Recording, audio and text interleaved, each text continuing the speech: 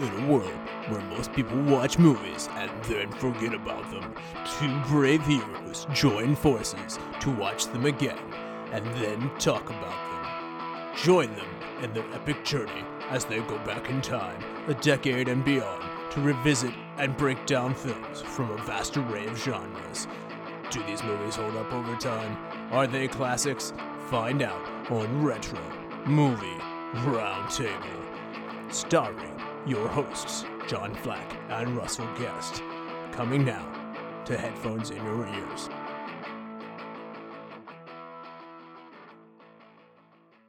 Hello and welcome to the Retro Movie Roundtable. I am your host, Russell Guest, and I've got some sad news. Unfortunately, on short notice, John Flack, my usual good friend and co-host, will not be joining me today.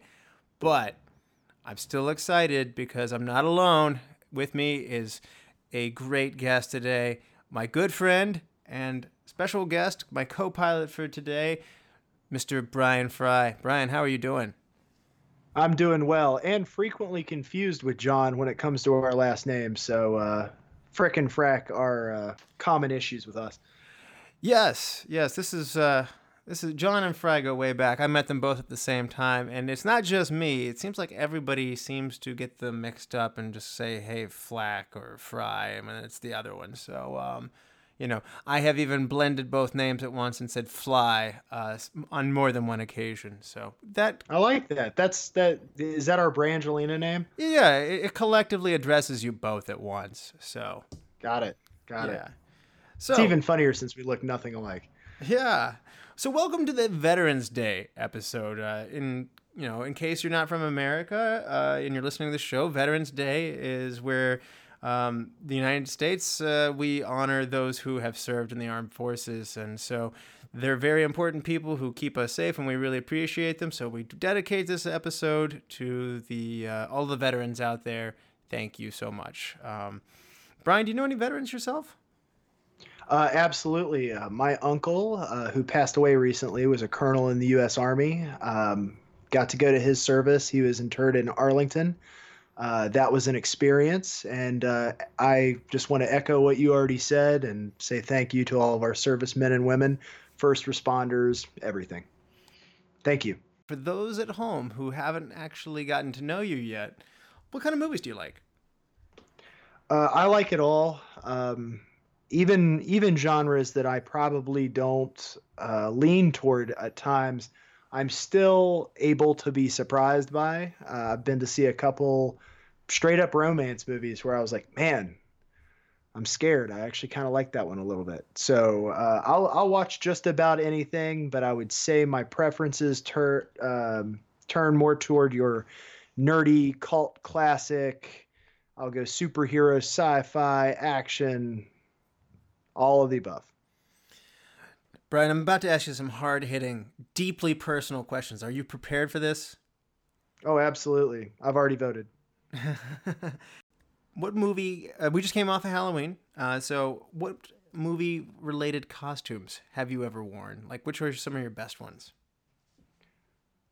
In my heyday of Halloween, which was probably college to about 5 years ago, my wife Jessica and I have always sought to do couples-related costumes. And we cranked out some really good ones some years, but I would say my all-time favorite is when we went as Star-Lord and Gamora.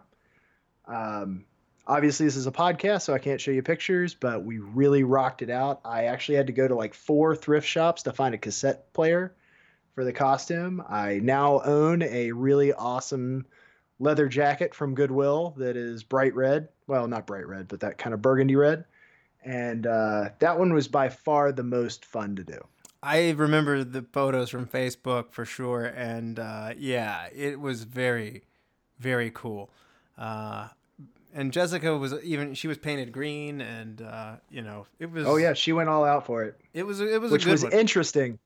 The interesting part about painting your spouse green, outside of the fact that I'm not sure if everyone's ever had to experience that, but not only do you have to try to not get it on your home, but then when you show up to the home of the party you're going to and find that all of their furniture is white, she also has to be quarantined. To quote The Hangover, not my problem. So, anyway. You go out and sit in the grass. Yeah. What is a movie that you would have watched that your parents probably didn't want you to see yet? I can tell you one definitively that I still give them crap about to this day is I went to see The Matrix, and I want to say it was like 2 weeks after Columbine happened, and The Matrix was getting all of this bad press because it was people wearing all black in trench coats, toting lots of guns. So my parents went immediately to the overreaction of he can't watch this movie. Clearly, it will twist his mind. Well, I'd already seen it. I was asking for forgiveness instead of permission. Fantastic movie. It definitely got embargoed for about 4 years in my household, so I couldn't own it. Finally, I got my dad to watch it, and he was like, "Oh, that was a really good movie. Yeah, you can get that." I was that's funny. I went to the theaters with my parents. They didn't have an issue with that one. I was sheltered from several for a long time, but that's one that I got away with no trouble with. So that's interesting. Bad timing in terms of a tragedy taking away a great movie away from you. So. Oh, absolutely. And I was the breaking barriers child. So I was the one that got to knock all the walls down. So my brother had a pretty easy way of skating on. No, that's fair. That's how it goes. I'm the youngest, so and maybe I didn't have to appeal too hard. So normally I'd ask, have you seen any movies lately? And I'll definitely ask you that. But we're coming off the heels of October, and I'm just wanting to see, did you watch any scary movies this month? Anything in particular that stands out? Oh, I definitely watched some scary movies this month. I watched Halloween for the first time in a zillion years. There's an episode for that. Check it out if you haven't listened to it. For the sole purpose of going to see the new Halloween, which my wife and I are cursed on seeing movies in theaters. There are like 4 movies in theaters right now I want to see, and we're just failing miserably to get there. But the one thing I'd really like to plug, if anybody hasn't seen it yet, is the Haunting on Hill House miniseries on Netflix. Oh my gosh, that is one of the scarier, awesome things they have put out. And just kudos for them with continuing to crank out timely and interesting content. No, I have gotten several recommendations for that one. I will someday get to it. I'm pretty slow on the TV intake, but and so in general, what was the last movie you've seen? Give me just a second on this because I think I kind of had a train wreck of several. I'd say the last movie I saw was Blade. Rewatch Blade. The first one, right? Yep. All 3 of them were on Netflix as well, and I was flipping through and just needed something to watch, and I go, oh yeah, Blade, definitely. And I'll tell you what, that movie holds up. I still really enjoy that. I'm a Stephen Dorff fan. I know a lot of people have probably completely forgotten who he is, but man, he made a fantastic villain in that. So anyway, if you have a chance to rewatch that, very enjoyable. I didn't know the name Stephen Dorff, but if you said villain in Blade, I do remember him being quite good for that. So let's get into today's movie. We're going to talk today about 2001's Black Hawk Down. It grossed $108.6 million. It placed 18th in the box office in 2001. It placed it placed ahead of Princess Diaries and behind Spy Kids. So it got an IMDb rating of 7.7. And the critics of Rotten Tomatoes give it 76%, and the audience score is 88%. So, got some good reviews here. Brian, have you seen Black Hawk Down before? If so, when was your first time? What were your thoughts coming in? I think I saw Black Hawk Down in theaters. I'm also fairly certain that I bought it on DVD not too long after. I would say Black Hawk Down is in my top 3 to 5 go-to war movies to just chuck on, and I'd watch it just whenever, or I would stop on it if it were on and I was searching for something to watch. It's just an easy one for me to be like, oh yeah, Black Hawk Down, let's do this. Yeah, absolutely. And it's a shame that John's not here also. I mean, he selected it, and he is also a really big fan of it as well. So, John also saw it pretty close to the time it came out, and so for representing him for not being here, he's a big fan of this movie. I, however, did not see this until I got to college. So I'm seeing this movie probably in like 2012 or so, maybe. And so I didn't have as good of a time with it the first time. I saw the huge cast, and it was Ridley Scott, and I went in with really high expectations. And maybe because it was Ridley Scott, I was thinking it'd be a little more of a... I didn't think it would be this gritty. And so it's a heavy movie. And, coming back to it, I was in a better frame of mind this time around. But, particularly the first time I watched it, I had a tougher time with it. So you probably knew what you were getting in for better than I did. Sure. I would also say that, and it's funny that you bring up college. John was my roommate freshman year of college, and he and I used to like fall asleep to movies like this. Like we would have, and specifically Ridley Scott, we would fall asleep to Gladiator all the time because once the movie was over, that "Now You Are Free" song would play on repeat for the DVD menu. And man, if you can't sleep to that song, you can't sleep to anything. Well, we're going to get into this movie, and we're going to have to spoil it. But before we do, we have a message from the United States Army. So that's pretty exciting. So here we go. Yeah.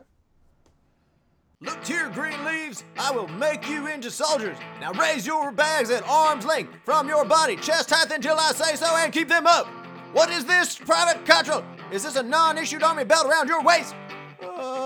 Maybe, sir. What makes you think that you can walk in here like that? Did you just forget? What else did you forget, Private Cottrell? Did you equip your latest episode of Retro Movie Roundtable? Yes, Drill Sergeant, sir. Private, did you give Retro Movie Roundtable a rating, review, and subscription? Drop here and give me 40, Megan. Don't you know the Retro Movie Roundtable needs your ratings, reviews, subscription to build this army of movie lovers and let them know how they can make the show better? I bet you did not even like the show on Facebook, much less write the show at Retro Movie Roundtable at yahoo.com. No, sir. Are you dead, soldier? Do you think that you're special? I will whip you into shape. I will show you how to dress, rate, review, subscribe, like, and write the show like a United States soldier. Yes, sir, Drill Sergeant, sir. Wow, it's nice to know the United States Army is behind the podcast and supporting the show. That's pretty cool, huh? I think I've met that drill sergeant before. He's intense. I wouldn't mess with him. I'd rate and review the show if I were you. He'll make you do some push-ups. Anyway, so we're about to have to spoil the movie, and to kick us off is Brian. We're going to get the plot summary from you. Is that good? Oh, yeah. Black Hawk Down is a war drama which was based on a best-selling book detailing a nearly catastrophic mission in the Somali capital of Mogadishu to capture 2 lieutenants of the Somali warlord who ruled the city named General Hadid. Around 100 men of a U.S. Army Ranger and Delta Force Command went in on October 3, 1993. The warlord in question was responsible for the genocide and ethnic cleansing of thousands of Somalians, as well as the murder of 9 Pakistani peacekeepers from the UN. Using the Army Ranger Air Cav approach, as well as ground transport vanguard, the Rangers and Delta unit proceed into the city and secure the target building without much opposition. Things changed, however, when Chalk 4, under the command of Sergeant Eversman, Josh Hartnett's character, sustained a casualty when a Ranger missed the rope and fell from the Black Hawk. This started a chain of events leading to the eventual loss of 2 helicopters and the ground unit's valiant efforts to hold to one of their most time-honored traditions of never leave a man behind. After the soldier is secured, he is then taken to the convoy, but as this is happening, the Black Hawk, providing close air support, is struck in the rudder by an RPG, causing it to crash, killing both pilots. At this point, the U.S. forces face the hard decision to split their forces. Sergeant Eversman's Chalk proceeds to the first crash site, while an advanced unit of the ground force takes the wounded soldier back. A larger force of Rangers and Delta members also pushed toward the first crash site. However, due to the ever-increasing volume of enemy combatants, they soon accrue too many casualties to continue. The fight doesn't go any better for the primary ground team, as nearly every soldier ends up wounded or dead before being forced to abandon their first attempt to reach crash site number 1. A second Black Hawk is then shot down, providing support over this crash site. 2 Delta snipers request to be dropped off at this site to secure it until backup arrives. The narrative continues to darken as troops that the movie has done a pretty good job developing start to fall. The 2 Delta snipers are eventually overrun, and the pilot they were defending is captured. Losses continue to increase at the first crash site as well, until U.S. forces end up enlisting the help of the UN Peacekeepers Armor Division to go in and get them out. The movie, to me, is a testament to the honor and brotherhood held by our soldiers. In the end, 18 American soldiers were killed and 73 wounded. I think the total casualties ended up being 20. The downed pilot was also recovered. As the movie states at the end, the Somali general is soon after, well, I don't think it was super soon, but maybe 2 years after, killed, and the general who was in charge of his capture retired. It's a movie with a lot of stuff going on, that's for sure. It's disorienting at times. So, good job. Yeah, it definitely requires. I don't think I could have probably put that synopsis together having watched it once. I think it's it's definitely born of me watching that movie a lot. No, and that's what I'm saying. This is the kind of movie to fully really absorb. You need to see it more than once. I think that also contributed to the first time I walked away pretty unhappy, out of there just not following very well. It is based on a true story. It was a 1999 book by journalist Mark Bowden. So this is not a fictional story, as Brian mentioned. So these things really happened. It's been simplified, and even though there's an expansive set of characters, they actually did trim it down, believe it or not, to focus on a smaller core set of characters. So. Yeah, absolutely. And they definitely take some liberties, as Hollywood will. But I definitely think that in terms of really paying attention to more the plight than the individuals is the key to it. And really the grit. Like you said, it is a gritty movie, but the grit that most of these guys show in order to really not back down and get the job done. So this is normally where John would give us a walk through the cast and the characters of the movie, but I'm going to have to collaboratively share this with you, Brian, because I just can't do it as well as John. So I'll walk you through the cast here, and feel free to add some on there. We got Josh Hartnett as Eversman. We also have Ewan McGregor as Grimes. I'm a huge Ewan McGregor fan. We have Tom Sizemore as McKnight. Eric Bana as Hoot, also one of my favorite characters in the movie. Oddly enough, it was his first U.S. movie. That's right. William Fichtner as Sanderson. He did a great job on this one. I feel like you might know him from Talladega Nights. Yeah, and next we got Ewan Bremner. And, the first movie I saw him in was Trainspotting, so also not one of those more uplifting movies, although it was just a shade happier than Requiem for a Dream when we're going into movies about heroin. Another war movie that has been in was Wonder Woman. So True. I think he's a really good supporting character. Just anytime I see him in a movie, I'm like, it's him. So we got Sam Shepard as Garrison. I wasn't as familiar with Sam Shepard. He looked familiar. The name's very familiar. Help jog my memory. Why do we know Sam Shepard? Oh, he does a lot of Westerns. He's kind of that hard-nosed, get-it-done kind of, older gentleman. He's the Sam Elliott, of the world. Just one of those guys that you usually see as a general or the commander of something or head cowboy, something like that. So we got, I'm going to pick up the pace here just a little bit and pick up a couple of these later ones. Gabriel Cassis as Kurth, Kim Coates as Wex, Hugh Dancy as Schmid, Ron Ellard as Durant, Ione Russ, let me Grufford- jump in here real quick. Yeah. I just want to jump in on Ron Eldard real quick. Absolutely love him just because if you've ever seen the movie Mystery Alaska, he plays Skank Martin. Yes, his name is actually Skank. Absolutely fantastic movie, very heartwarming. If you're into sports movies, absolute must see. But that was my introduction to him, and just really enjoy seeing him in film. Mm-hmm. Yeah. We got Ian Grufford as Beals, Tom Geary as Uric, Charlie Hoffheimer as Smith, Danny Hoke as Pilla, and Jason Isaac as Steele. He seems low billed on this for me. Maybe his name value wasn't what it is now at the time. One of the few movies where he's not a bad guy. Yeah. He's good at being a bad guy, though. I always think of Mel Gibson's The Patriot. So we've got Glenn Morshower as Matthews and Jeremy Piven as Wolcott. And I think we'll cut it off at that point. If you hadn't noticed, this is a deep, deep cast. So, Oh, absolutely. what do we think? And Go ahead. even if you don't have name recognition on a couple of these people, if you saw their faces, you're like, oh, that guy. It is a fine. I was going to say that. Like, it's a fine collection of.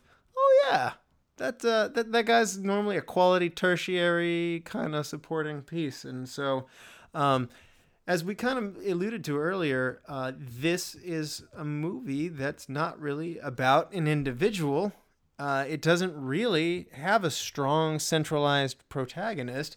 It's about a unit. And that's why it's very appropriate that it's our Veterans Day episode, because it's a team of people coming together, and so the story attempts to tell lots of things about this big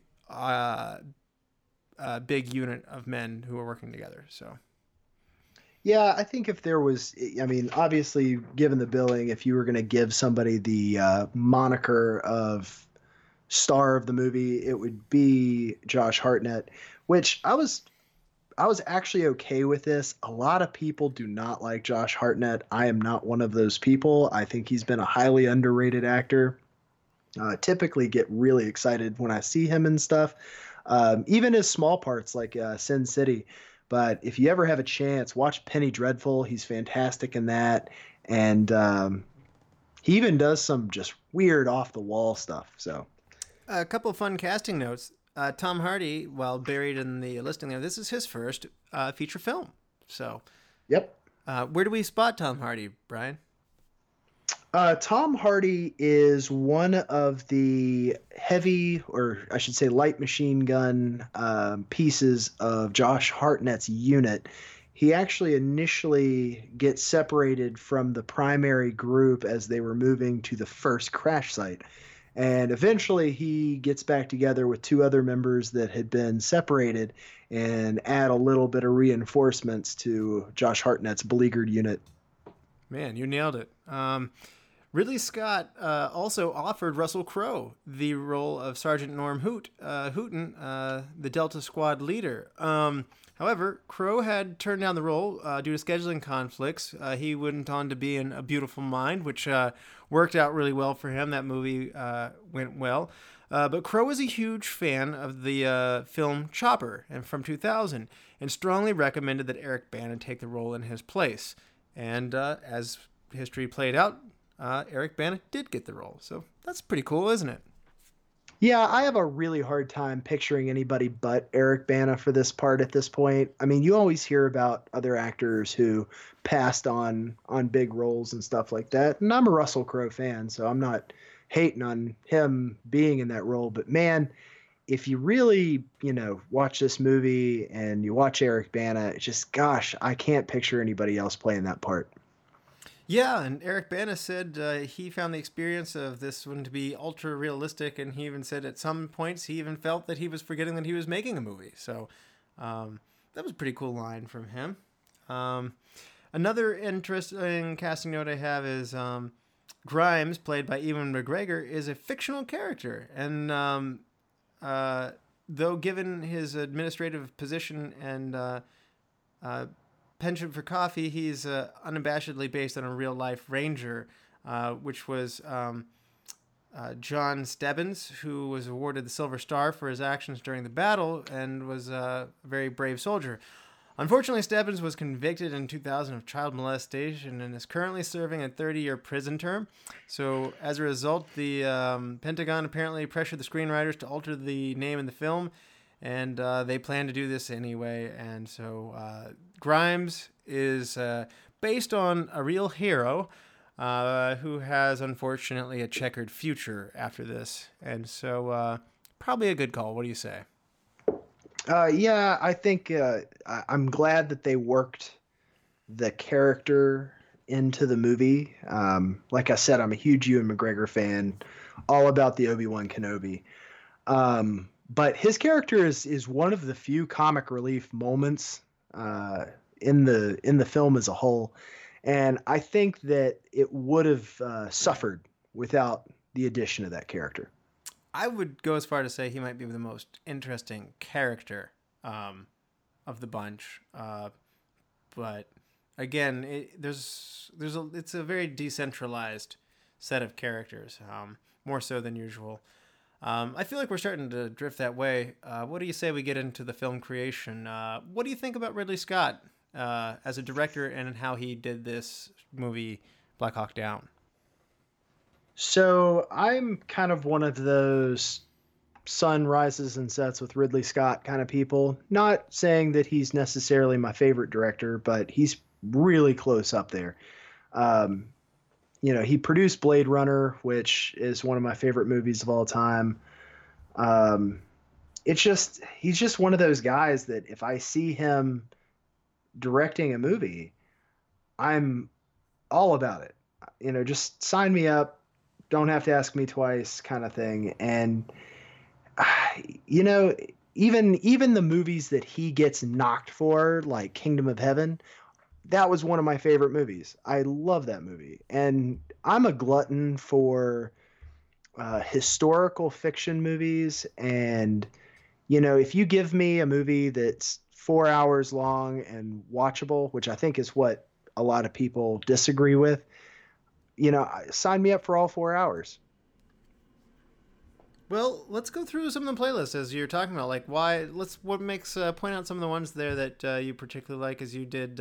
You pulled out Kingdom of Heaven, but I mean, obviously, 79 Alien is a really watershed early film for him. 82's Blade Runner. 85 Legend. 89 Black Rain. 91. Black Rain's awesome. Yeah. Thelma and Louise. 1997, another military movie, G.I. Jane. I'm a fan of that one. I have multiple copies of it. It's a great workout movie. I like any movie that really focuses on military boot camp. Highly recommend them for your exercises. I don't know. Gets you pumped up. I don't know how I feel about G.I. Jane when I'm working out. It doesn't make me feel very good to see everybody. I don't know. I want to see a bunch of fat people in boot camp not doing well, so I feel like, oh, I'm doing pretty good here. But seeing Demi Moore and Viggo Mortensen and all these other people, ripped and doing a great job makes me kind of think, it's like, I'm not going to get there. I may as well just pack it up, sit at my desk, and make some building drawings. So I think for me personally, the hardest thing, it would be harder for me to pick a movie by Ridley Scott I didn't like than it is for me to talk about all the ones that I did. Okay, I was going to keep going here. Gladiator, Okay, Gladiator 2000. Hannibal 2001. That might be a little misstep for me. What are you still holding through on that one? Not out of the. I liked Red Dragon and I like Silence of the Lambs so much more that I probably would pass on that one. But okay. Thought so. Black Hawk Down 2001. Someone should make a podcast episode about that. Matchstick Men in 2003. Kingdom of Heaven in 2005. A Good Year 2006. American Gangster 2007. Body of Lies 2008. Controversial remake of Robin Hood 2010. Is that one still in the good category for you? I actually have that one too. it's another one that caught a lot of crap, and I was like, nope, still enjoy it. Look, if you look at this, like, okay, you've got Costner's Robin Hood, you got the Disney one with the fox. Yep. You've got the BBC TV show.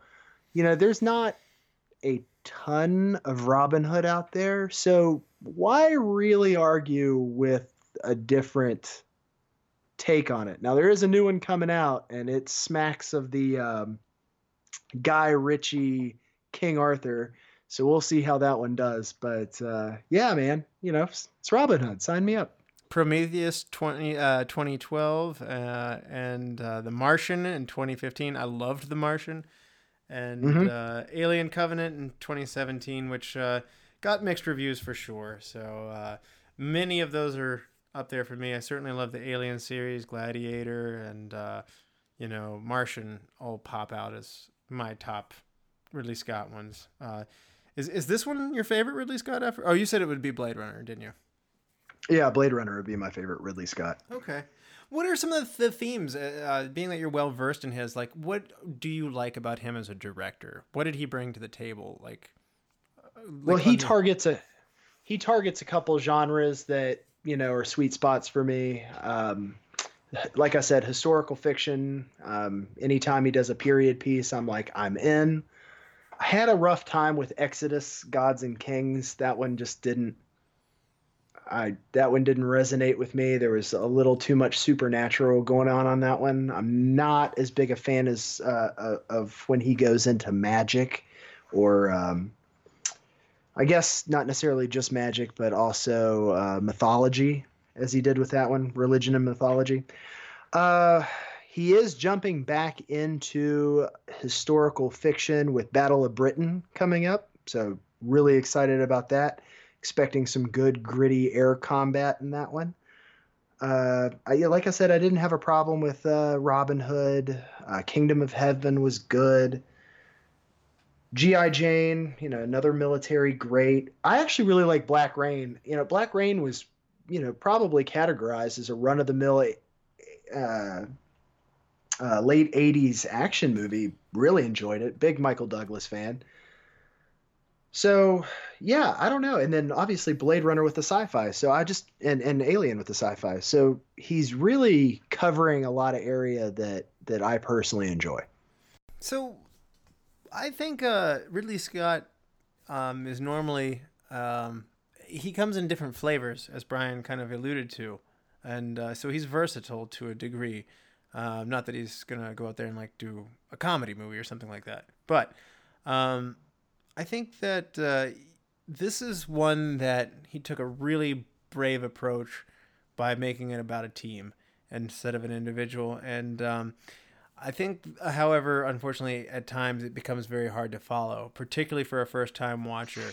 So he does a good job of getting you the immediate background. I like how at the beginning of the movie they give you a number of facts, of which we may get into here, some of those in a little bit. But I feel a little bit bad for saying this, but I felt so scattered, and it was a little on the long side, and I was very disoriented to the point where I watched a documentary on the Black Hawk Down incident to help me prepare for this, and I admittedly liked the documentary a little better. So I get that. And the thing is, I'd watch a documentary on this anyway, just because, you know, the history of it is fascinating to me. Back on what we were talking about a few minutes ago, though, he actually did toy with a comedy once. Matchstick Men was a crime comedy with Nicolas Cage. So, you know, not going to make my top 10 list of movies he's done, but, you know, it was he was trying to get outside the box a little bit. Yeah. Yeah. So what do you think about him getting behind the camera here? What does this movie look like to you? Like, is it... Go ahead. Well, like you said, it is a very intense movie. They really push the envelope on keeping you in the fast pace, showing that the situation was fluid. Things were changing all the time. People were struggling to adapt, to come up with new plans of action and that sort of thing. Really, Sam Shepard has a line in the movie where he's like, we're losing the initiative here. And that really sums up the essential problem with what happened historically in this battle is they went in fast, they succeeded, and then something happened, and that one, kind of butterfly effect thing, that one thing happened, and it really drastically changed how this whole thing turned out. You are right about that, and this movie is ultimately about some missteps that lead to a from bad to worse situation, and it is interesting to see the high cost of making a mistake in this situation. It's not a movie that like says, "Oh no, something's wrong, and we're going to fix this in 10 minutes." Put you through a little bit of tension. It is a bit of a downward spiral for I would say a majority of the movie, wouldn't you? And then it somehow kind of works out okay in the end. Is that a fair statement? I mean, like you said, it's a works out okay as in not everyone died.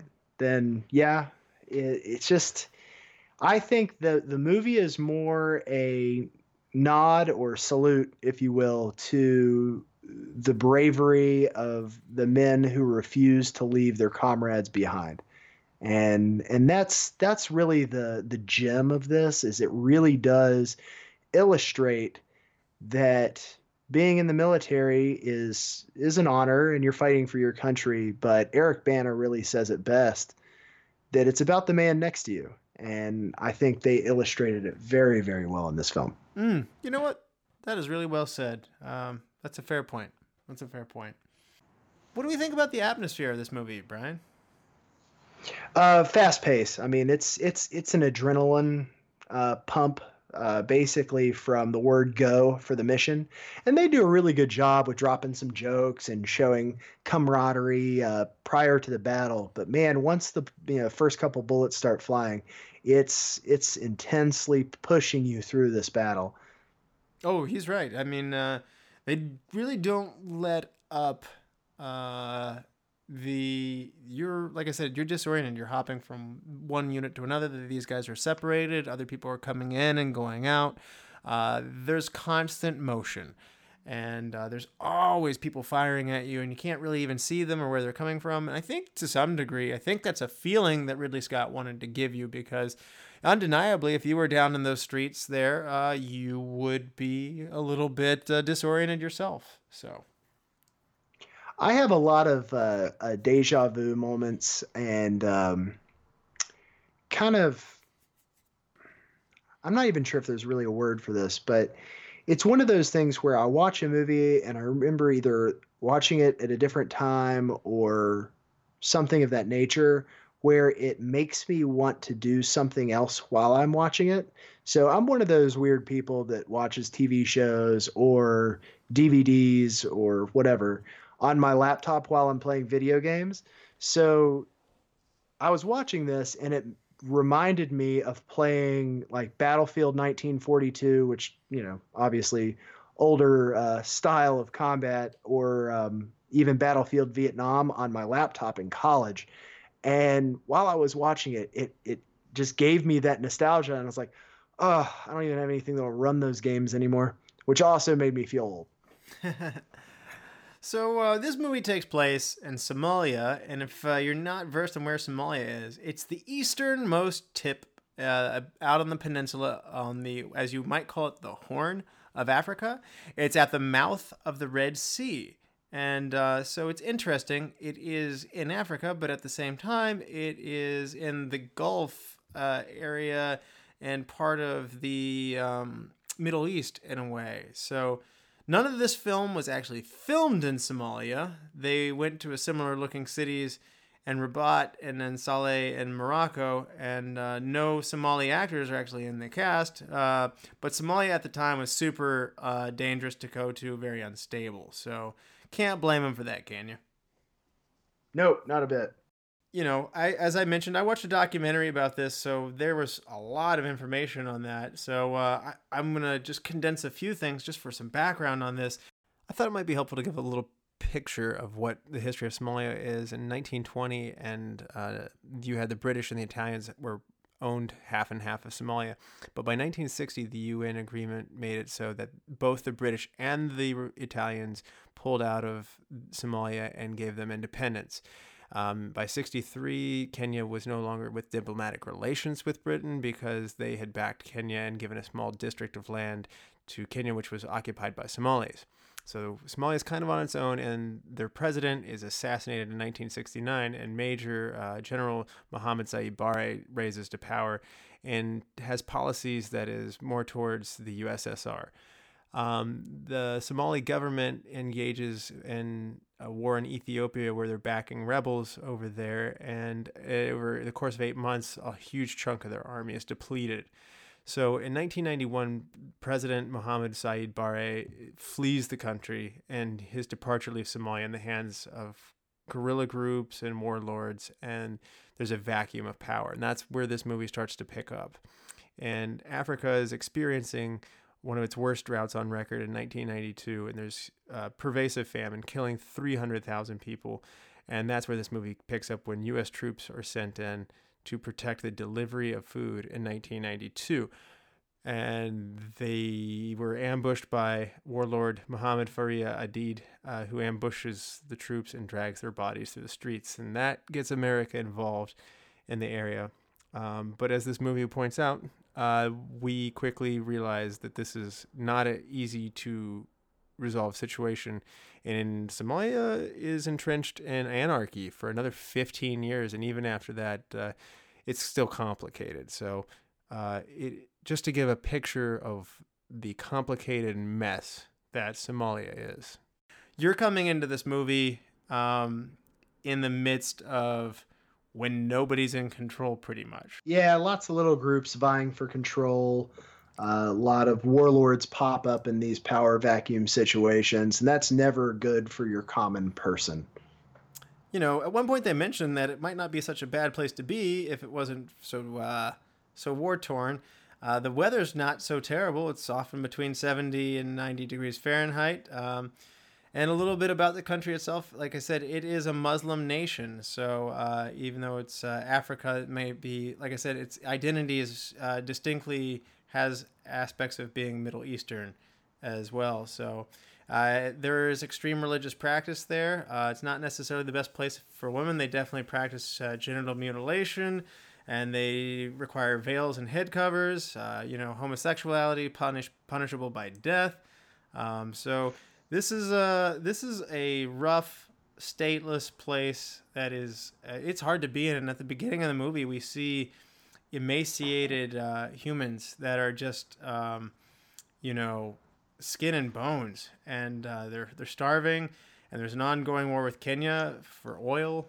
This is just not a place you want to be if you haven't gathered it from what I'm saying. Yeah, I totally agree. I think it's one of the harder parts of this movie. Watching a lot of movies requires willing suspension of disbelief. It's never, if you sit down and think about it, this is a very, very difficult movie to be like, oh, I love watching this movie, because all of this stuff really happened. Men lost their lives. Somali people, it was huge genocide. All of those are incredibly weighty and horrible things. And so I don't ever want to give off the idea it's like, oh, I love this movie based on an entertainment standpoint. So please don't think I'm going that direction. But it is hard sometimes to put yourself in a gear where you're watching a movie for entertainment's sake when so many horrible things had to happen for it to be made. Yeah, it's true. And so this takes place in 1992.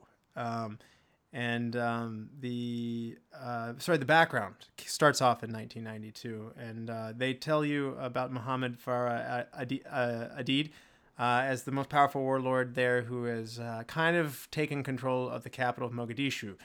And so in April 93, we have attacks of UN peacekeepers who are there to deliver food to people. And in June, they kill 24 Pakistani soldiers that target American personnel.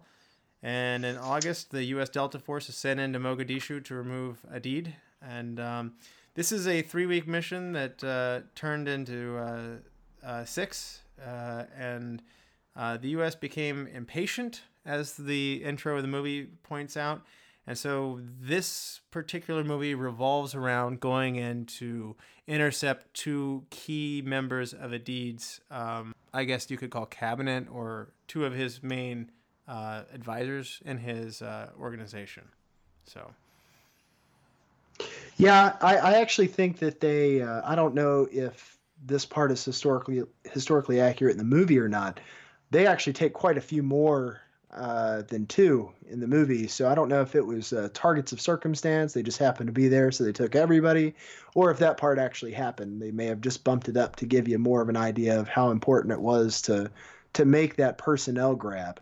They did get the 2 in real life, so it's hard. I didn't see that in the documentary, but it's interesting to note that the mission actually was a success. They did intercept the 2 people that they wanted to take into custody.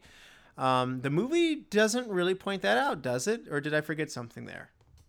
Well, you know that they get out with their truckload of people, although during several parts where the convoy is trying to leave the city, you definitely see people. It's an open back truck in the way that it had a tarp over it, but clearly not bulletproof. So you definitely see in the movie some of these people they pick up that are in the back of this truck being shot too. No, you're right about that. And as you mentioned before, this is somewhat about the men's relationships with each other, and less so about just the mission. Like I said, to some degree, the documentary helps clear up the big picture, and this is a little more between the men and themselves. So. Yeah, and if you are a set design kind of person, if you're into the aesthetics of movies like this, it's also worth noting that there is a 2003 video about designing Mogadishu for this movie, and what they did in terms of setting it up and showing the roadblocks and, actually starting fires to make this realistic, the rubber that they burn to send up basically smoke signals to the militia to let them know that American soldiers were coming. Yeah. Funny you should mention that. We talked about the emaciated forms in the beginning. The opening sequences, and this is just one of my favorite special effects. You're talking about effects. The opening sequences depict those starving Somalis, but they're actually rubber bodies that they created, and then they have a breathing hose like pumping air into the human form to simulate the appearance of breathing. They, thank goodness, didn't starve anybody that much, and then filmed them. Yeah, and again, that's really the terrible part. It's easier to watch a Robin Hood or something like that because, it's heavy fiction. But the one real dark part of this movie is the fact that it all really happened. Well, that's why the U.S. had, I believe, good intentions to go in. The UN was there to provide food to people who were starving, but the warlord Adid was, using hunger as a weapon, and they mentioned this in the movie, and so it's important to see that. And like I said, this is in many ways a well-made movie with a lot of poignant imagery, but it's also an ugly movie in terms of the content that it has to capture. So it does not glorify war, and that's something that Ridley Scott said that he did not want to do. So absolutely.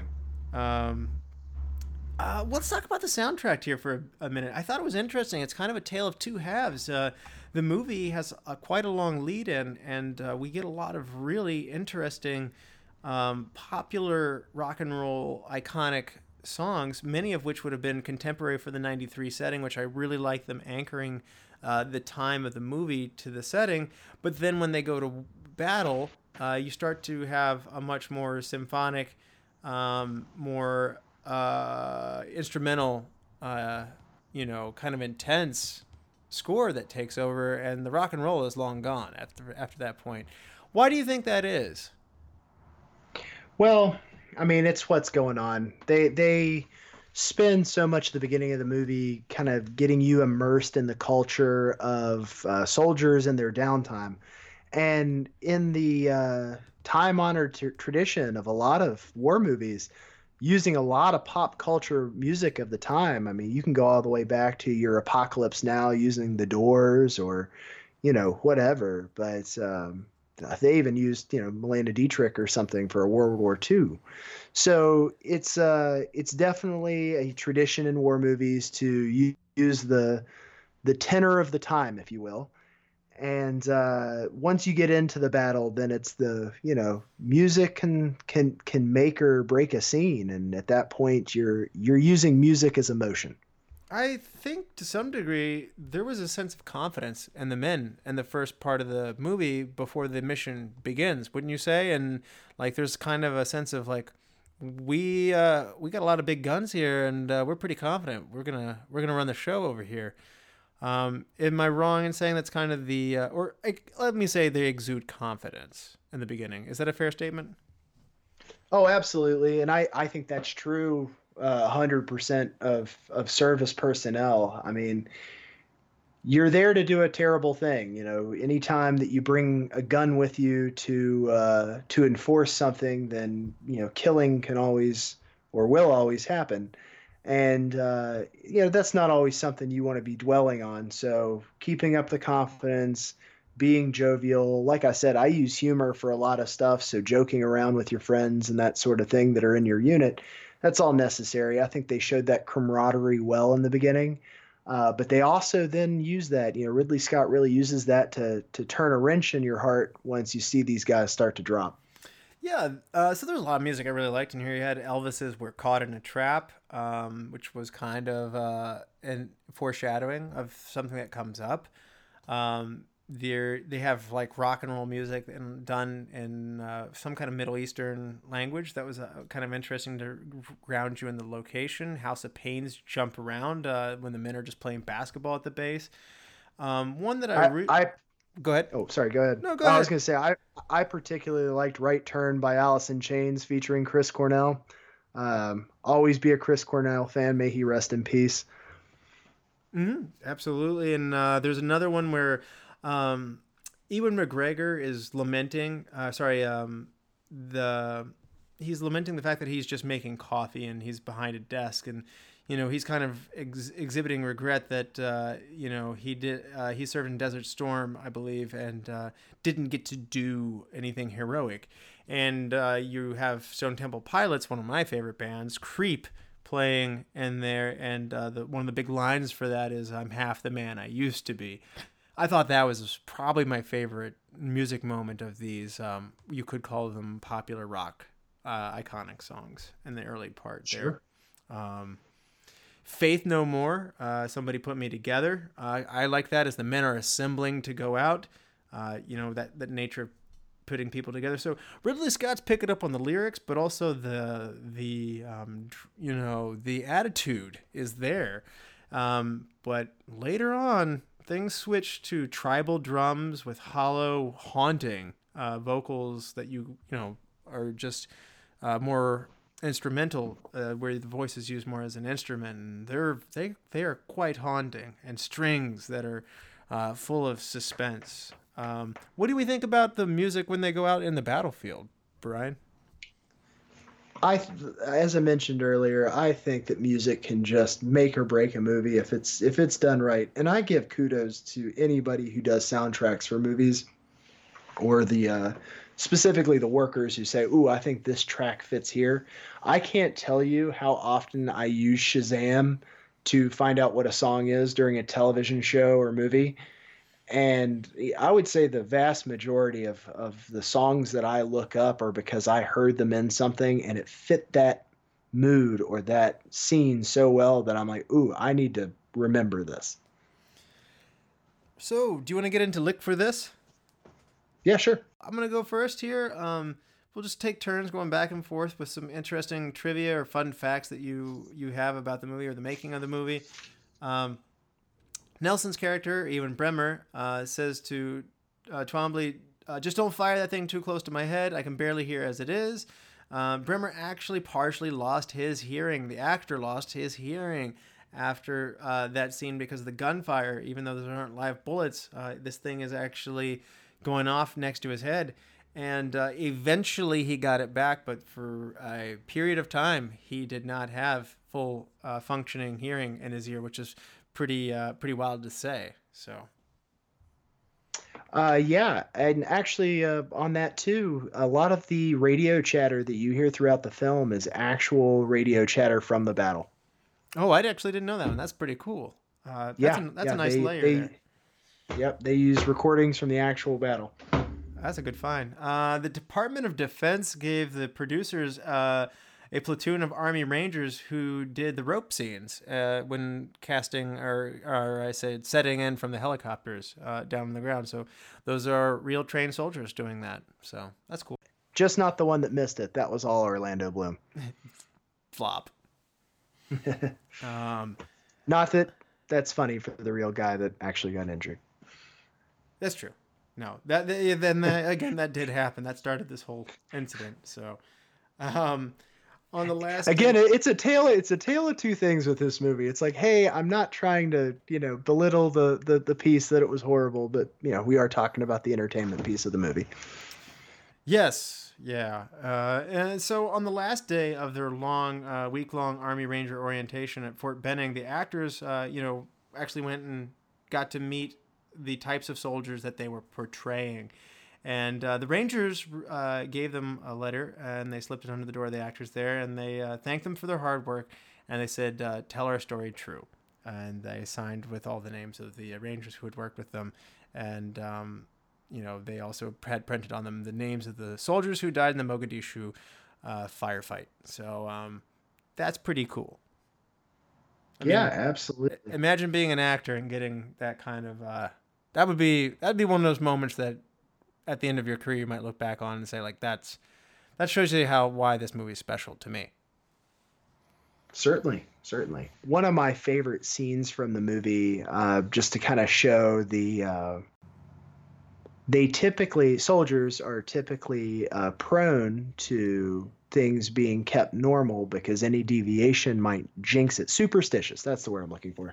So soldiers are prone to being superstitious. That's why you see a lot of like first recon guys never eat charms as a rule, just because they think it's bad luck.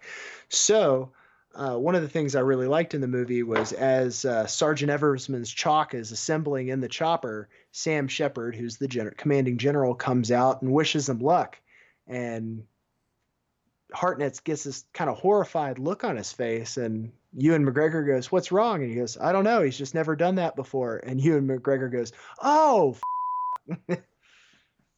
So yeah. That made me laugh just because it goes into that, superstition of the soldiers and that sort of thing. That's right.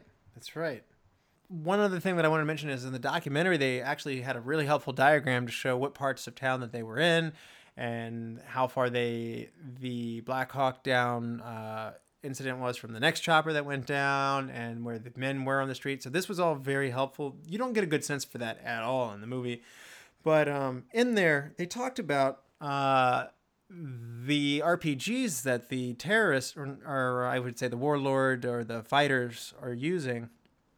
And they're shooting up at the helicopters, and they were explaining in the documentary it was extremely dangerous. They did not bring in the proper amount of equipment, and it was only a matter of time before one of these things got hit, because there are literally hundreds of RPG explosives being launched up at these helicopters, because apparently they're not that hard to come by. They're not that expensive, and they're basically like a missile-propelled grenade, pretty much. Yep. And that's enough to take down a chopper like this.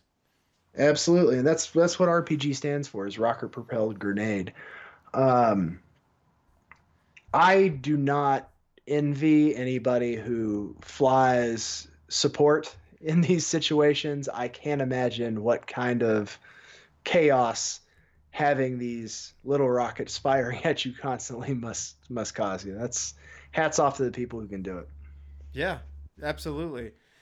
So, this is part of the time where I want to ask you, how did this movie affect you when you watched this? Like, what you kind of alluded to this a little bit earlier, but talk more about this. Like, how does it make you feel, and does it remind you of anything in your own personal experiences? I mean, I watch and read a lot of history. Like I said, my uncle was in the military, so I've always been curious. Growing up, I've spent some time in Fort Hood, Texas, when he was commanding a tank battalion, and got to see them out on maneuvers and stuff like that. So, just having those experiences makes me list toward types of movies like this because just find them fascinating. I think that this sort of movie it's inspiring to see people, struggle and succeed, and to, anytime you get to watch real heroism in action, it just, it touches you. So yeah, I would say that's the big, you watch it and you feel pride because, there are people willing to go out and do this for their country. And, you want to feel that sense of, honor and duty by, really immersing yourself in the film. Yeah. For me, I think particularly to Eric Bana's character, who really isn't too psyched to be there, but he's there to fulfill a duty and to do his job. And he talks about it and says, you know what I think? It doesn't really matter what I think. Once the first bullet goes past your head, politics and all that stuff just goes right out the window. And that, to me, takes me back to maybe junior high times when you have to do something, you don't want to do it. And then, like, I might have had a tendency to just complain about it or to criticize, or do we really have to do it this way, or do we have to do it? And that's counterproductive. It slows you down, and you realize, whether it be at like camp or church camp or something like that, or Boy Scouts or wherever it is, school, if you have to do something, you got to do it anyway, and you complain a ton, you're just going to lose friends, and you're not going to do it, and you're not going to have a good time. So the best thing to do is to be a good teammate. Knock it out. Do what needs to be done. Take it seriously so you don't have to do it 5 times over. And then you have more time to do what you want to do. And that's, in a way, what soldiers are out there doing. They're doing not what they want to do, but what needs to be done, so that you and they, when they're finished, can go home, be with their families, and do what they need to do. So you can apply that to any kind of part of your own life, whether it be in your community, at work, at church, or even in your own family. There's always things that suck and you just don't want to do them. But if you buckle down and just do what needs to be done and get through it, you'll have a better time afterwards. So that's just something I take away from this one. Oh, sure. I feel like I'm just going to go play this for all of my employees going into the holiday season. Just go get it done. And some of you some of you may not be coming back home after Black Friday. Yeah. I did see that, according to Chris Kyle, American Sniper, that they show this film to U.S. Navy Special Forces recruits to inspire them before they begin Hell Week for SEAL training. Interesting. I did not. Well, it makes sense. I mean, yeah, absolutely. It has a strong sense of realism. I mean, there are people who have served that said this is one of those movies that feels more faithful. So, sure, there's a lot to be said for that. So, Brian, you ready for some superlatives? Sure. Yeah, let's go for it. MVP, you get to go first. I'm going to go with Tom Sizemore on this one. I really liked his character, and I haven't gotten to talk about him at all. His portrayal of Steele, who is the ground team's commander, was just fantastic. I mean, he had that, stoic, calm under fire mentality down really well for the movie. One of my favorite lines is when they had to stop to assess damage and get a KIA driver out of a driver's seat who had actually been hit with an RPG. They get the convoy moving again. He tells his driver to get in and drive, and he's like, "But sir, I'm shot." And he's like, "We're all shot. Get in and drive." So going back to your just do your job kind of thing. His character is just one of those ones that, even though it's not meant to make you laugh, sometimes it makes you laugh. I really enjoyed him in this, and his character stood out to me as one of those, like, man, this guy's tough. I mean, he gets shot in the neck, am I right? And Yep. and doesn't stop. Or at least, it's either he was shot in the neck or shrapnel hit it. He gets hit with something.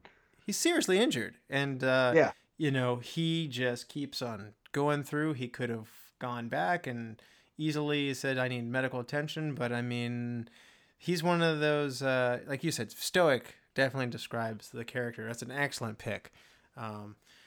So I'm gonna kind of cheat on this one and break the fourth wall and say my MVP are the real life Delta Force soldiers who really did this. And it was, there's without them, there's no story to be told here, and they acted bravely in a time when things are just not going well. So everything seems to be crumbling around them, and there are a real group of people who got in there and cut their losses and helped to save each other and get everybody out of there they could. So a great loss. So. Oh, absolutely. The UN peacekeepers, two of them actually died in the real battle. Army Rangers, the SOAR unit, Delta, everybody who sacrificed, and everybody who does sacrifice, everybody who is in, places that aren't Somalia. We've got men and women all over the world that sacrifice and who risk their lives for us, and that's an absolute fantastic superlative. So I might be downgrading supporting out of this, but so I'm gonna just copy you and say for my best supporting actor, I went Sizemore as well. So I'm kind of step for step with you on that one. How about you for best supporting? If I'm gonna go with supporting, I'm gonna go with Sam Shepard on this. I really liked his portrayal of the commanding general. He does that stoic piece well too.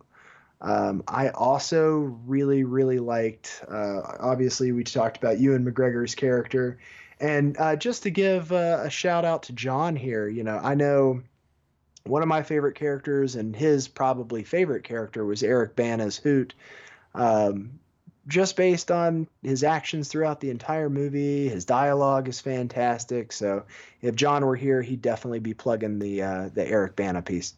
Yes, he would. Hidden gem. Brian, you go first. Hidden gem is probably the fact that if you go back and watch this for the first time before listening to this podcast and you realize it's Tom Hardy that you're looking at, given how big Tom Hardy is right now with, he's got time to do blockbuster movies like Venom and The Revenant, but at the same time, he's putting out great content on miniseries. If you ever get a chance to check out Taboo. So a guy of many talents, but then, just kind of an Easter egg stuck in this movie because you go back and watch it and you're like, holy crap, that's Tom Hardy. Would you and say it's well that before you've ever heard of Tom Hardy? Would you say that he's gone on to become the biggest actor in this movie, or would you still maybe Ewan McGregor still has? Yeah, I would. Well, I'll tell you what, I'd say it's definitely between those two. Yeah. Yeah, it'd be one of the two of them. If you'd asked me maybe 5-10 years ago, I would have said Orlando Bloom. Also, very minor character in this movie. He's in no means, he's obviously very important to the cast here. But I think Tom Hardy, Ewan McGregor, Orlando Bloom, all probably up there in the popularity scheme. Yeah. Although if you watch more foreign movies, you could say Eric Bana easily. Mm-hmm. Yeah. Hidden gem for me, underappreciated and strangely low build in this. Jason Isaacs. I just I like this guy in everything he's in. So he's good. He's real good. And I did like him. I liked the argument that he got into with Fitchner there.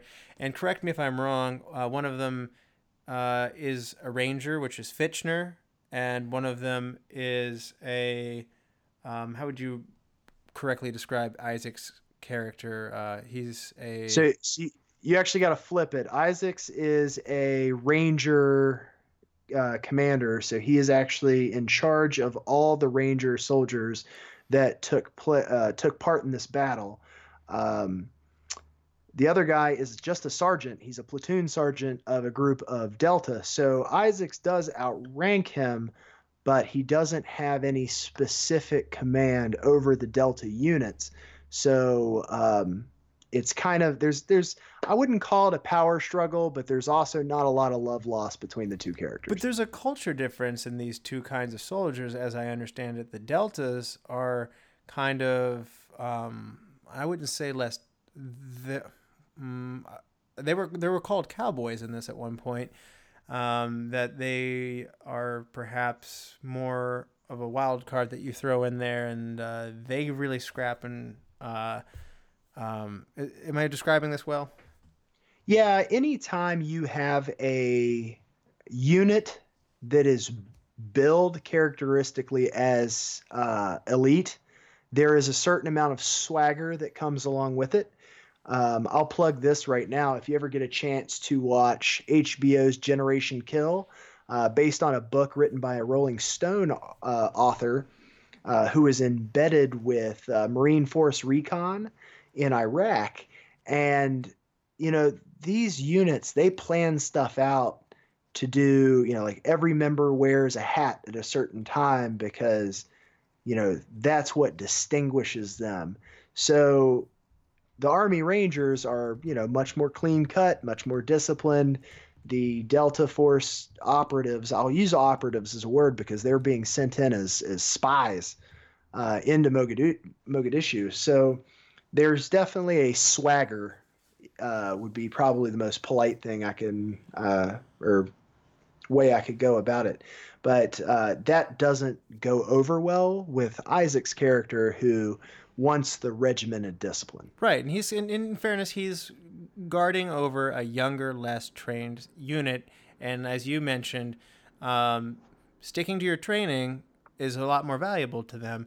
And so I thought it was also interesting in the documentary. They said that interviews, like the younger people who were the Rangers, said that they really looked up to the Deltas in some ways. And in a moment where a Delta is killed in real life, that was when it was like, oh my gosh, they can kill one of those guys. This is real. It was a perception change for the soldiers who were there. So I was always really curious about this part because I've also seen movies where they depict Ranger School, and that's one of the elite units of the U.S. Armed Forces. So I was always kind of curious about how they portrayed Army Rangers in this versus the Delta, and if there was ever any bitterness from U.S. Rangers about being portrayed as the younger, less experienced, or younger kind of admittedly, again, it was one of them speaking on behalf of this other unit, the Deltas, and I think you've straightened me out. Thank you for doing that. And he was just simply saying like, oh, this stuff got real. So right. Yeah. Anyway, and if you weren't already aware that it was real, it's for real. So, recast. If you could recast anybody or had to recast anybody in the cast, who would you recast and why? I have a hard time with these questions just because when I end up really liking a movie and I really settle into it, I have a hard time picturing anybody else in these positions. If I were being funny, I would recast Orlando Bloom's character with Tobey Maguire. Orlando Bloom. Explain yourself. Well, it's portrayed in the movie that, you know, and I guess in real life that him missing that rope was really the whole thing that started this.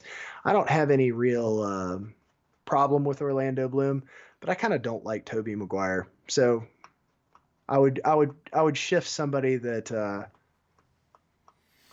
Wow. Okay. I don't particularly like into that I position. was actually quite taken with Orlando Bloom's performance. I thought he conveyed Oh, he did a great job. young, I don't think enthusiastic, like, you know, like I'm ready to go out and get him, and kind of. So that's interesting. I actually feel really mean right now for saying that. I Oh, just no, it's okay. I don't know. I have a hard time recasting people who do a great job. And you know, I bet there are a bunch of Tobey Maguire fans out there, but I just not one of them. He hates Spider-Man too, guys. I mean, attack. I hate that Spider-Man. Boo. I hate Anyway. that particular I Spider-Man. hung you out to dry just now. I'm sorry. It was a dark moment for me in superhero film. Anyway, so for my recast, I'm gonna go at the other end of the spectrum. I'm actually gonna go to the higher end of the billing and say I would like to recast Josh Hartnett. His character, he did not leave the kind of impression. As you mentioned, if anybody probably is supposed to be the 1A or 1B protagonist in this, it would be him. And for some reason, his introspective moments of thinking, you know, I believe that we're here to do good, and trying to grapple with this, you know, morally, like for him was an important part of this. I just didn't feel like he came off with, he was given a lot of opportunity, and I can't say that he capitalized. I feel like other people had less to do with, or had less opportunity, and exceeded him in this. So, you know, it's not 100%. I don't think he would have gotten this role at this time, but I would propose to put Chris Evans in his place. Yeah, I could see it. Maybe Chris Evans today, as opposed to what Chris Evans looked like back then. Just in terms of, he's much more. We see him now as the soldier because of, you know, Captain America and that sort of thing. Well, he would have been. He would have been around the time to be. I mean, you know, he's not that much younger than Hartnett, I don't think, is he? So Chris Evans is only 3 years younger than Josh Hartnett, and he's coming off of Not Another Teen Movie, so I stand by my choice on this one. Yeah, but I remember him in earlier movies. He was just a lot smaller in stature, a lot thinner. Like I said earlier in the podcast, I'm a Hartnett fan, and I do feel like that statement is it puts me on an island. It may not be the smallest island, but it definitely puts me on an island. I like seeing guys like Hartnett who I think get unfairly relegated to the romantic comedy or drama roles that they played in first. There's another really awesome actor who has broken through the walls that were kind of put there for him, and now he's in quite a few good action movies, is John Krasinski. So, you know, known for The Office, known for being kind of goofy and funny. 13 Hours was fantastic. If you haven't checked out Jack Ryan on Amazon Prime, fantastic, based on the Tom Clancy character. But, you know, there are people that kind of get lopped into certain roles and then they kind of live there their whole life. So I like seeing guys like this branching out and taking these other ones. Well, you're right. I shouldn't take away great performances like Hollywood Homicide away from him. Sorry. That's a hard one to defend. I get it. But I mean, you also got to give a shout out to like Lucky Number 11, which was, I do like that movie. Fantastic movie. That's probably my favorite Hartnett movie. So best shot, and to be more specific, this is your best cinematic moment in the movie. Best cinematic moment in the movie. I've got a couple. So let me go with one of my favorites is at the very beginning where they pick up Eric Bana's character. He's carrying his bicycle. He had just done some recon in Mogadishu, and they're flying back, and you see the wild boars charging through the water, and he looks over and says, "Who's hungry?" And they shoot one and bring it back for dinner. Um, I feel like that really illustrated that it is a beautiful country, and if you take the conflict and the horror out of it, that there are wonderful places around the world that we hope will be wonderful places again after these awful things go away. Yeah, the it's other gonna take one, some work though. yeah, absolutely. As far as cinematography goes, one of my favorite parts is where Josh Hartnett has to throw a strobe light on top of the adjacent buildings so the helicopters could provide them with air support. And there's this shot of him running across and the bullets are hitting at his feet. And it's kind of this slow motion thing where he gets there and kind of, like you said, just gets the job done and comes back. And I always kind of like that scene. The third one, not to take up too much time on it or gobble up all the Man, the he's good really stuff. going. Yeah, this is like a buffet of best shots. Go ahead. Yeah. Another one I really liked just for the gravity of it was after the first helicopter goes down, there is a crew chief on it. I think it was the crew chief who climbs out. He obviously has a head wound. He's got blood coming out of his helmet in every direction, and he's defending the crash site, horribly outnumbered and injured. And there's probably about a minute of the movie that keeps flashing back to him doing it until he gets some backup. And I always thought that was that was one of the bread and butter scenes that really conveyed what I think the number one message of the movie was, and that was, brotherhood. Absolutely. Yeah. Some great choices there. And so I'm going to go with the simple when the helicopters are together in formation, they're flying along the coast, kind of what Brian was saying, getting a feel for the land from overhead. I wish there had been more overhead shots, especially during the conflict, just to help orient you. But I really liked that. The music's inspiring, and it kind of has the, it's the men going out on a mission moment, and I like that. So, best scene. I kind of, I think I probably used a couple of mine there for moments, but I would say that one of my favorite scenes was the Tom Sizemore kind of laying it down for his soldier when he's like, "But sir, I'm shot," and he's like, "We're all shot. Get in the truck and foot on the gas." Like that was just one of those, we're still in this, we're not dead yet. Let's go. For my best scene, there's a moment where there's so many hurt men that load up the rescue vehicles that the healthy men have to run back to the base behind the vehicles, and it's a pretty perilous course that they have to run. And the real soldiers call it the Mogadishu Mile. And so I think the music was good. They use slow-mo. It shows you how tired these men are after this long conflict, and this is the last stretch to get back to the base, and it is in no way a cakewalk. So that was my choice for best scene. Yeah, it's a fantastic choice, too. Best quote? I've said it twice now. I'm going with Tom Sizemore. Okay, yeah, good choice. I did like the quote at the beginning saying only the dead have seen the end of war by Plato. That would be my my favorite quote, but I'm going to give a small nod to Ethan Bremer's character, Ewan Bremer's character. Why do I have to stay here? And Hartnett goes, because you're dependable. And he goes, man, I hate being dependable. Right. So if you're the director, you're Ridley Scott. So after you finish telling yourself you're awesome, what one thing do you change in this movie? One thing I changed in the movie.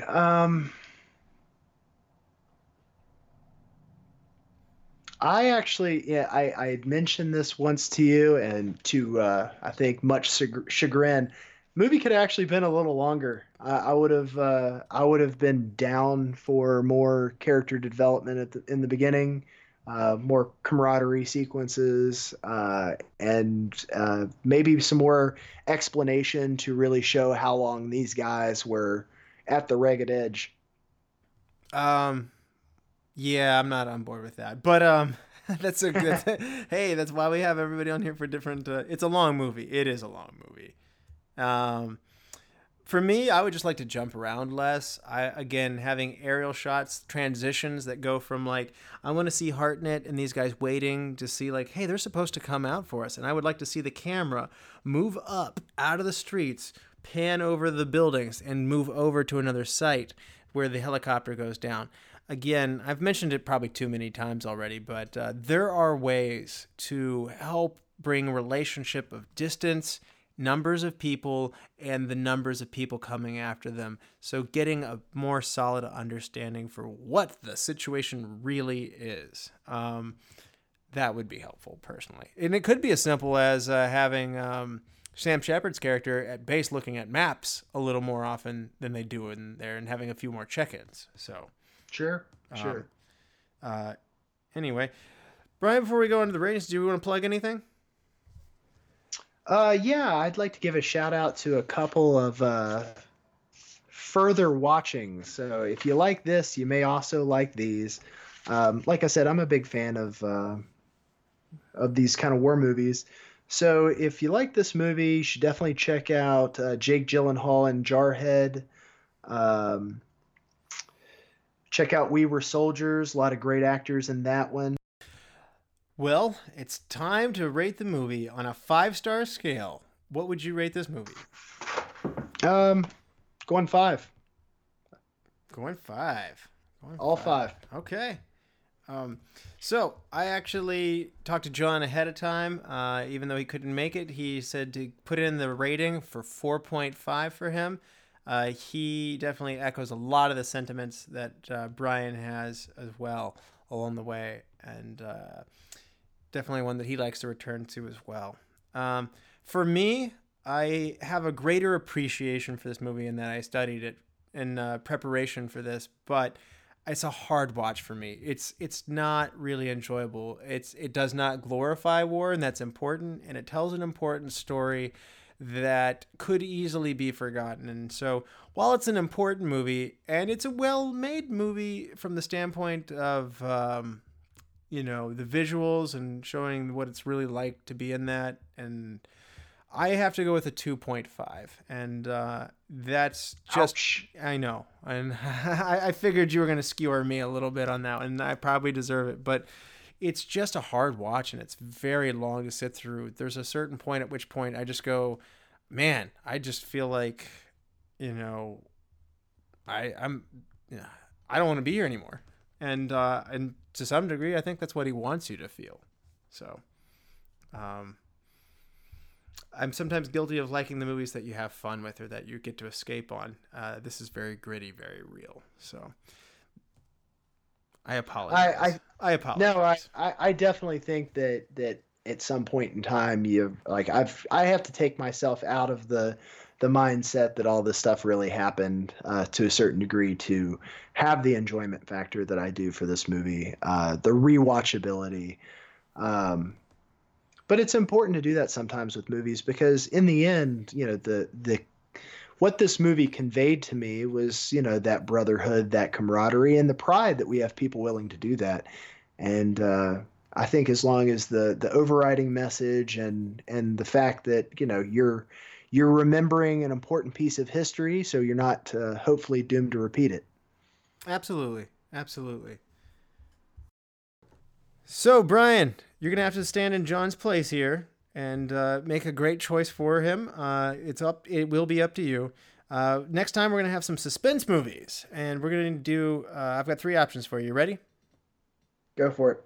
Rear Window, 1954. It's an Alfred Hitchcock film where a wheelchair-bound photographer spies on his neighbors from his apartment window and becomes convinced that one of them has committed a murder, starring James Stewart and Grace Kelly. Option 2, Blue Velvet from 1986. The discovery of a severed human ear found in a field leads a young man on an investigation related to a beautiful, mysterious nightclub singer and a group of psychopathic criminals who have kidnapped her child. Director David Lynch leads you on an adventure here. Kyle MacLachlan, Isabella Rossellini, and Dennis Hopper are in this one.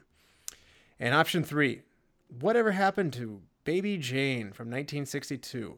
A former child star torments her paraplegic sister in their decaying Hollywood mansion.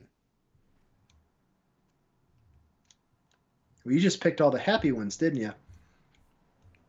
Well, it's suspenseful. I don't know what to say. Let's see here. If I am going to pick on this one, I am going to go with my one of my favorite directors, with David Lynch's Blue Velvet.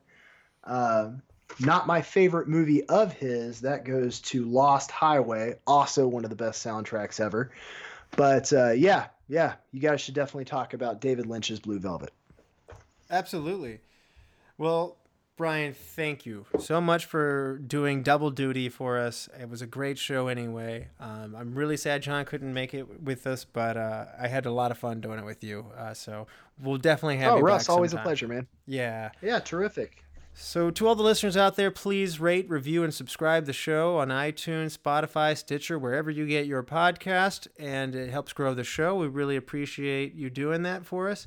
And give us a like on Facebook and write to us at retromovieroundtable@yahoo.com. As always, thank you for listening. Be good to each other and watch more movies. Brian?